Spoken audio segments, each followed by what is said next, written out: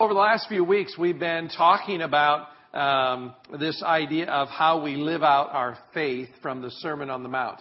And Jesus, most of the time up to now, has been talking about kind of our external things that have internal or eternal consequences. So we've been talking about murder and adultery and truth-telling and revenge and love for enemies and those kinds of things like that. But today, Jesus, in our passage that we're going to look at, it's kind of a big passage and a lot in it, and we're not going to look at all of it. But Jesus begins to look at something a little more internal. He's looking more at what is it that motivates you to do what it is that you do. And that's going to get perhaps a little closer to home. It certainly got a little closer to my house anyway. And so we're going to be kind of talking about that today and saying, why do we do? What's the motive behind what we do as faith followers, as faith walkers with Jesus? And so if you have your Bibles and want to turn with me there to Matthew chapter 6, I think it'll probably come up on the screen as well. But if you have your Bibles, look there with me and we'll read together. Or actually, I'm going to read, you're going to listen. To Matthew chapter 6, verses 1 through 18, kind of a long passage, but worth the read, lots of good stuff in it. This is what it says, Matthew chapter 6, beginning of verse 1. It says, "Be careful not to do your acts of righteousness before men to be seen by them. If you do, you will have no reward from your Father in heaven. So when you give to the needy, do not announce it with trumpets as the hypocrites do in the synagogues and on the streets, to be honored by men. I tell you the truth, they have received their reward in full. But when you give to the needy, do not let your left hand know what your right hand is doing, so that your giving may be in secret. Then your Father, who sees what is done in secret, will reward you. And when you pray, do not be like the hypocrites, for they love to pray standing in the synagogues and on the street corners to be seen by men. I tell you the truth, they have received their reward in full. But when you pray, go into your room, close the door, and pray to your Father who is unseen. Then your Father who sees what is done in secret will reward you. And when you pray, do not keep on babbling like the pagans, for they think they will be heard because of their many words. Do not be like them, for your Father knows what you need before you ask Him. This then is how you should pray. Our Father in heaven, hallowed be thy name. Your kingdom come, your will be done on earth as it is in heaven. Give us today our daily bread, and forgive us our debts as we also have forgiven our debtors. And lead us not into temptation, but deliver us from the evil one. For if you forgive men when they sin against you, your heavenly Father will also forgive you. But if you do not forgive men their sins, your heavenly Father will not forgive your sins. And when you fast, do not look somber as the hypocrites do, for they disfigure their faces to show men they are fasting. I tell you the truth, they have their reward in full. But when you fast, put oil on your head and wash your face, so that it will not be obvious to men that you are fasting, but only to your Father who is unseen, and your Father who sees what is done in secret will reward you." Jesus is getting right to the point here. He's telling us to be careful about how we live out our righteousness. We have to ask ourselves the question, are we doing what we do for God or to be seen by others? I think Jesus knows our nature. He knows that most of us, even us, this group of people here, the forgiven, the seekers, the followers, those who are desirous of being disciples, we still have issues around achievement and approval and acceptance. Oftentimes in the world before we came to faith, we lived and died on those things. We lived and died on success and approval of others. And as followers of Christ, we sometimes have a tendency to slide back into those same kinds of things when we think about God and the church. I have a sense of love and acceptance and approval when I'm doing things right. And the more I do them, the more I feel loved and accepted and approved. And the funny thing is that we can get into a pattern and trapped into a pattern for two very different reasons. Sometimes we get into this because we feel insecure and inadequate. There's something kind of emotionally driving us, and we think the more we do these things, the more we're going to be noticed, and the more we're going to have a sense of well-being if we're, doing all the things that everybody else is doing, we're supposed to do, and so we do them, and we drive that out of our inadequacies. We get into those things.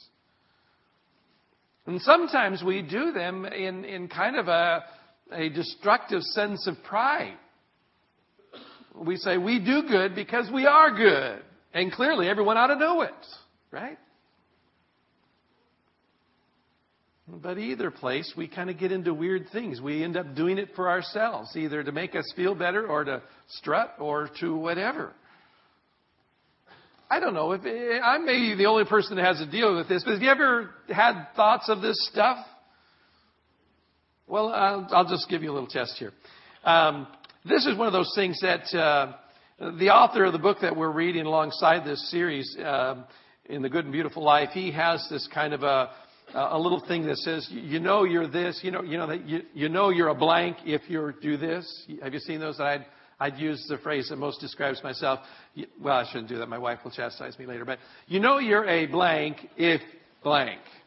So that's kind of one of those kinds of things. So this is the kind of idea. You may have an issue with pride or vainglory, which is kind of an interesting word. Nobody hardly ever uses that word, vainglory. I don't know what all that is about, but something about, I guess, glory for our own vanity or something. I don't know. But you may have an issue with these things if one of these is working in your life. Do we have those? No, we didn't get those. Okay, we won't worry about that. You may have an issue with pride or vainglory if whenever you accomplish something or receive accolades for something, you immediately want everybody to know about it. You may have an issue with that. You may have an issue with it if I try to keep others from knowing my weaknesses and failings. This is just as much pride as it is to broadcast our success. You understand that? One is to say, I want everybody to know how great I am. And the other one says, I don't want anybody to know all my messed up places. They're the kind of the opposite ends of the same thing, but they end up in the same place. We want people to think well of us.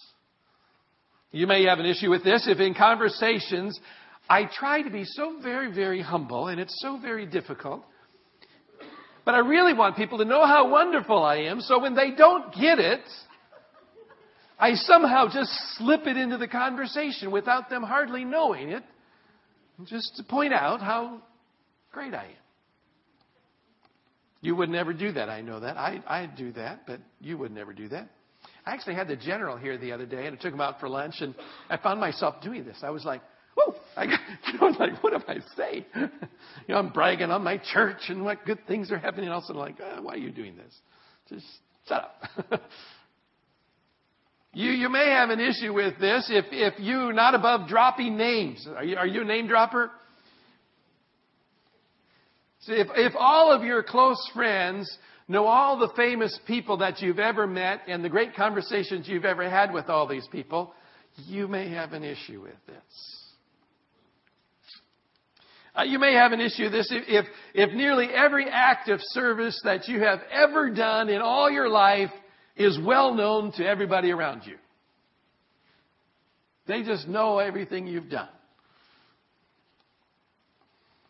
You may have an issue with this if when you're going to watch your kids or your grandkids as they're performing in sports or in the arts, and you're more preoccupied with the impression that these people are making on the people around you than you are on actually just enjoying your kids or grandkids having a good time in sports or doing their thing. I'm guilty. Pastors' kids, a lot of pressure on them.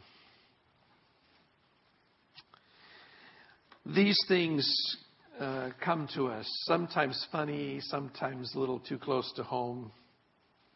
But the long story short is this, is that many of us, good, righteous, well-intending followers of Christ, can fall into this kind of stuff.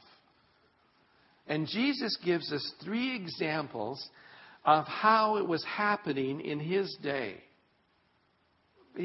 And he gets right to the point. I mean, he talks about 3 huge things. Now you have to remember, and I'll repeat this again later, but you have to remember that He's not talking about not doing these. He's not saying these are bad things to do.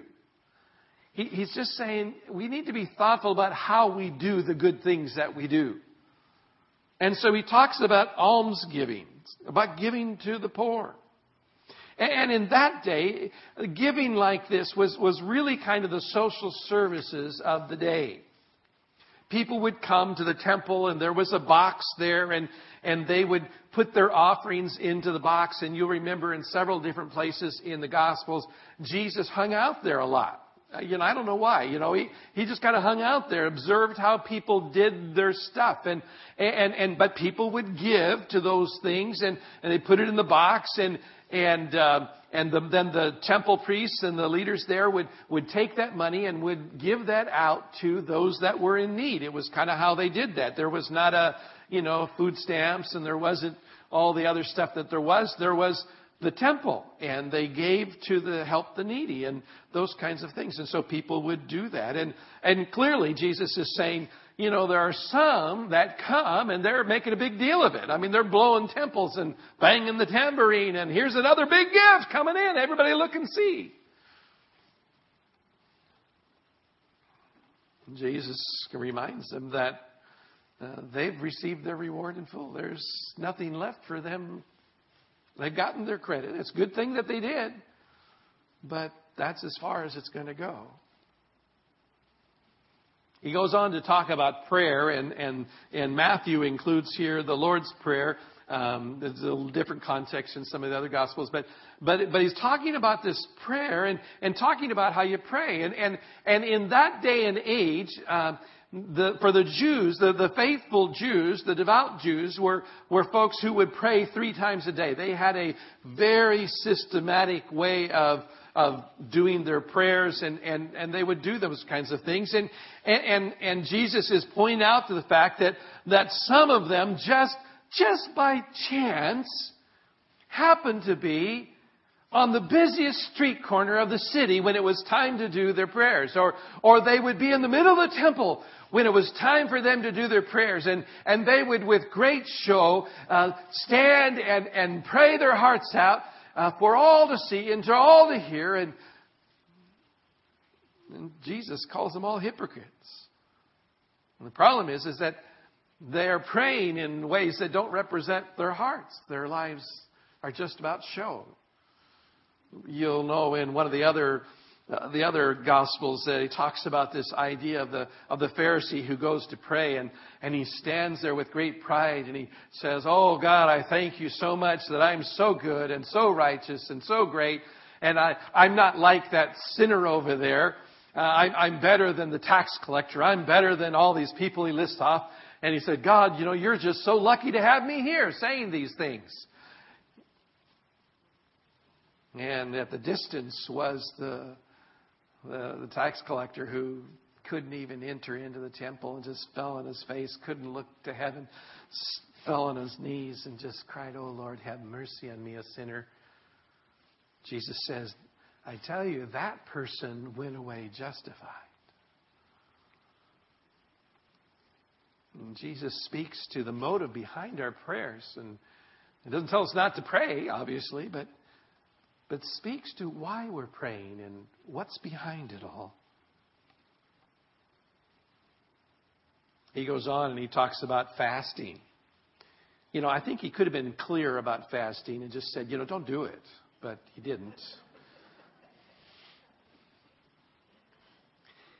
He just said, when you're fasting, again, why are you doing what you do? How do you do it?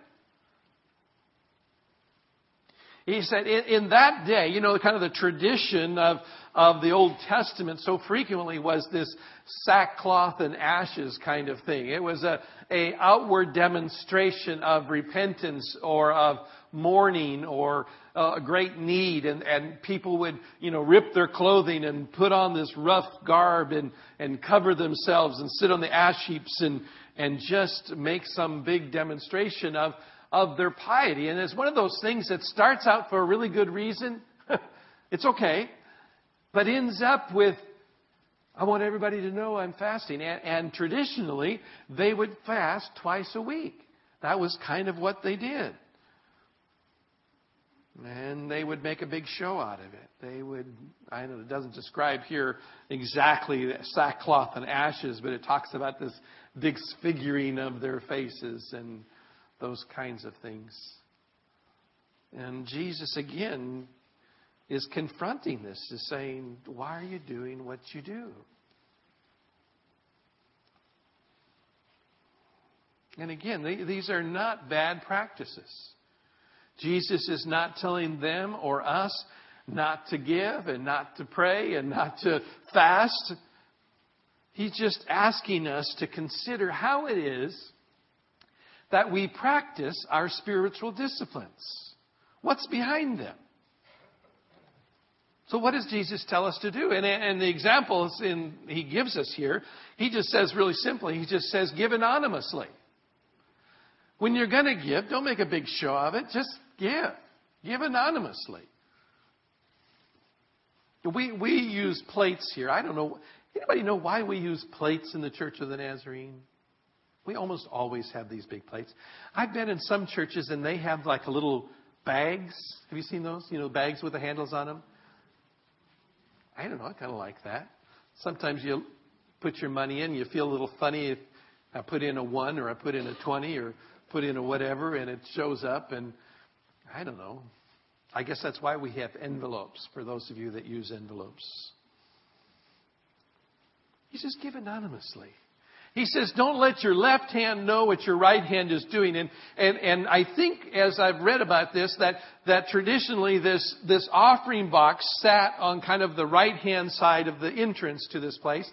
And so he's saying, when you're giving, just, the right hand is doing something. Don't even let your own left hand know what you're doing. Just that kind of separation between our motives. It's not for show and it's not for fanfare, and it's not for our glory. It is to help others and to honor God. And we give for those reasons. I don't know what you say. I've gone through phases as a pastor over the years, and sometimes I have made it a point, because I think it is a reflection of our kind of where we're at in our spiritual journey and where we're at in life's journey, sometimes how we give. And so as a pastor, I've had years when I kept track very closely of what people gave, because I thought it kind of reflected where they're at. If there was a big change, I said, okay, either this person is unhappy or there's been a crisis in their life or something, and it kind of gave me a clue to kind of follow with people. I don't do that here, just so you all know that. I can say that here because I don't do that here. I finally just came to a place I said, you know what, God, I don't care. I'm going to have to figure it out other ways, and it's your responsibility, and you take care of the church, and you take care of them, and we're just going to go on. But there is something good about just giving in ways that don't bring anything back to us. And Jesus says when you pray privately. He uses this phrase in all three of these examples. He uses this phrase to say, and the God who sees in secret will honor you. And he kind of has this idea to say, when you pray, just go pray privately. Go pray privately. The God who sees and understands your heart will do it. And yet I don't think that's against public prayers. I am a big believer in public prayer. I think there's something good in that. But it does challenge us, does it not? It does challenge us to say, why do I pray? And how do I pray when I pray in public in ways that people know and see? And what is that all about? Because sometimes we get into weird places. I've actually heard this. People would say, well, I don't pray in public because I can't pray like Sister so-and-so. Anybody ever said that? Okay. Well, that becomes an issue somewhat before Sister so-and-so, and it becomes an issue somewhat for us to say, well, who are you praying for? Are you praying for the people who are listening to you, or are you praying to God? And it becomes an issue for us if someone is looking at us rather than at God, then maybe we also need to, who do like to pray out loud, have reason to think and to consider. It's the heart. And he says when you fast, fast joyfully. Fast joyfully. He says don't put on sackcloth and ashes. Don't mess your face up. Don't get all dirty. He says rather wash your face and put on oil. That's kind of the tradition of the day, to just look like a regular joyful day. But your fasting is between you and God. Let not others see what you do. And we just keep coming back to the issue. It is why it is that we do what it is we do. Is it for God? Or is it to make others think well of me and to look good in the eyes of others? I'm kind of an analyzer. I don't know if you know that about me or not, but I tend to just kind of psychoanalyze myself, and sometimes that's really helpful. Anybody, don't raise your hand because I don't know why I always ask that question. Some of you probably are as well. And sometimes it really helps us. Sometimes it doesn't much. Sometimes I think, I wish I was just really kind of just dead in my brain. But it's hard for me to go there. I just start thinking about this. And I think, well, what's that? Then what about that? And then what does that mean over there? And I get into these weird places. So guess what? You get to go there with me. We're going together. So I began to ask myself some questions. I began to ask myself really basic questions. I mean, I'm a pastor and I'm a fairly faithful follower of Christ and all that kind of stuff. And I began to ask myself, why is it that I read my Bible? Why do I read my Bible? Why do you read your Bible? Why don't you read your Bible? I don't know. Why do I read? Why don't I read? I don't know. I got to thinking about that. Why do I read my Bible? And sometimes I have to tell you the truth. Sometimes I read my Bible because I don't want to ever be caught cold if somebody says, hey, Pastor, what are you reading these days? That's not a very good reason to read your Bible. It's not a bad reason, but it's not a very good reason either. I thought about this, and I thought, one of the reasons why I read my Bible all the time is because I have to confess it. I feel better when I read my Bible. I feel like it puts my life in a different perspective and gives me a different way of thinking about life around me. But I know that there are some thoughts back around my head sometimes that maybe aren't quite as pure as that.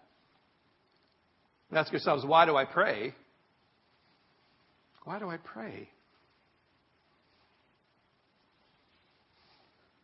Do I pray for others? Do I pray as much when I'm in private as when I do in public? How much private prayer do I take? How much public prayer do I have? And those kinds of things. And that same kind of question is when I read my Bible. I find great joy and peace in just being with God and having conversation with Him. And it's not so much for others as it is for me. And it's certainly not for others to look well at me. Now, I got into a little trouble with that because then I began to think about, why do I pray over my meals? You all pray at dinner time meals? We're pretty good about that most of the time, I think, in our tradition. But I began to ask myself, why do I do that? My kids have asked me that question sometimes. And then why do I do that in public? When I go out to a restaurant, why do I pray?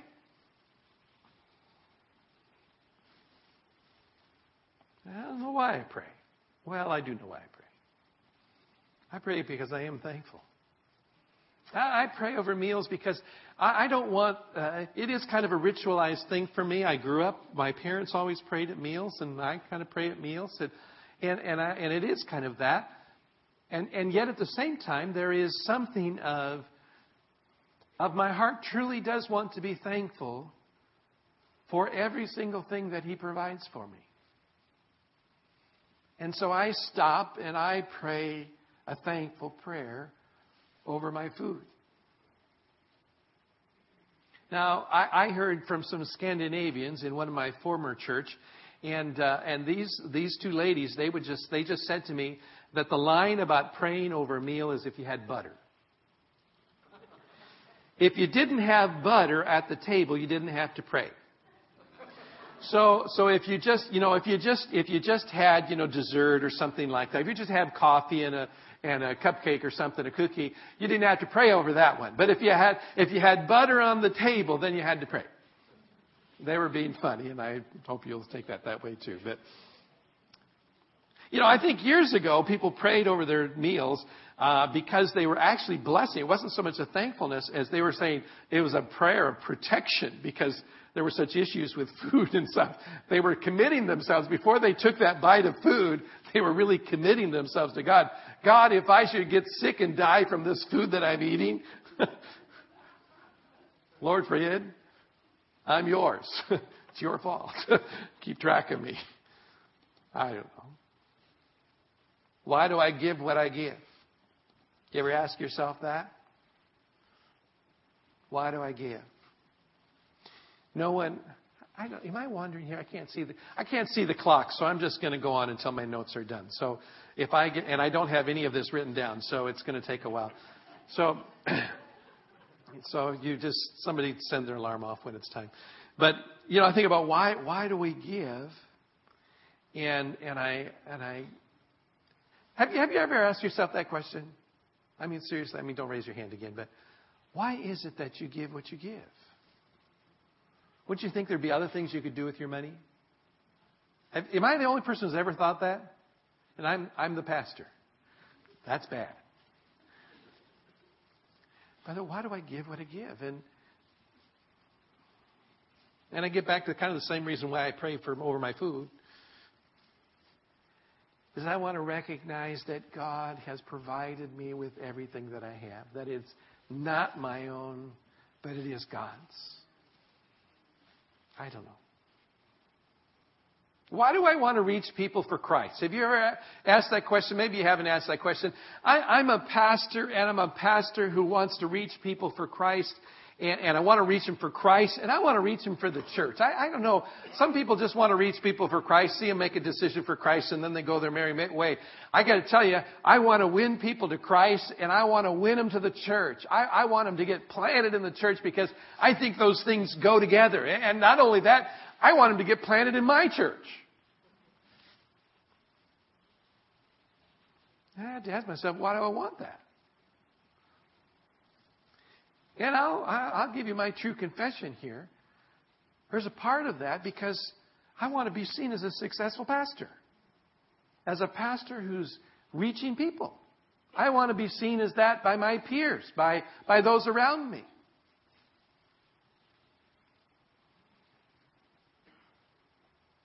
But I got to tell you, there's also a big chunk of me that wants to see people come to Christ. Because I truly believe in all my heart that without Christ they are lost eternally. And that if I'm not intentional about reaching people for Christ, if I'm not intentional about my faith story and about doing what I can do to build relationships and give opportunity to be able to tell people about Jesus, it says something about my love for them. My love for God, for His calling on each and every one of us.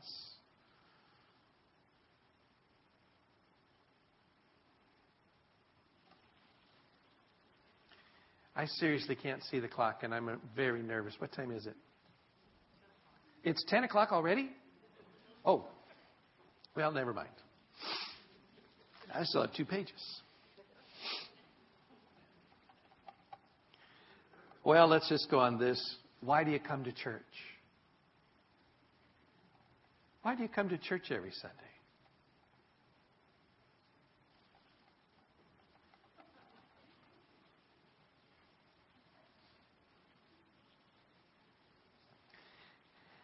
I got to think about that this morning. And you know, one of the reasons why I come to church, it's probably not the best reason. It's probably just a selfish reason. I come to church because I want to be with you. That there's something good that happens when we're with each other.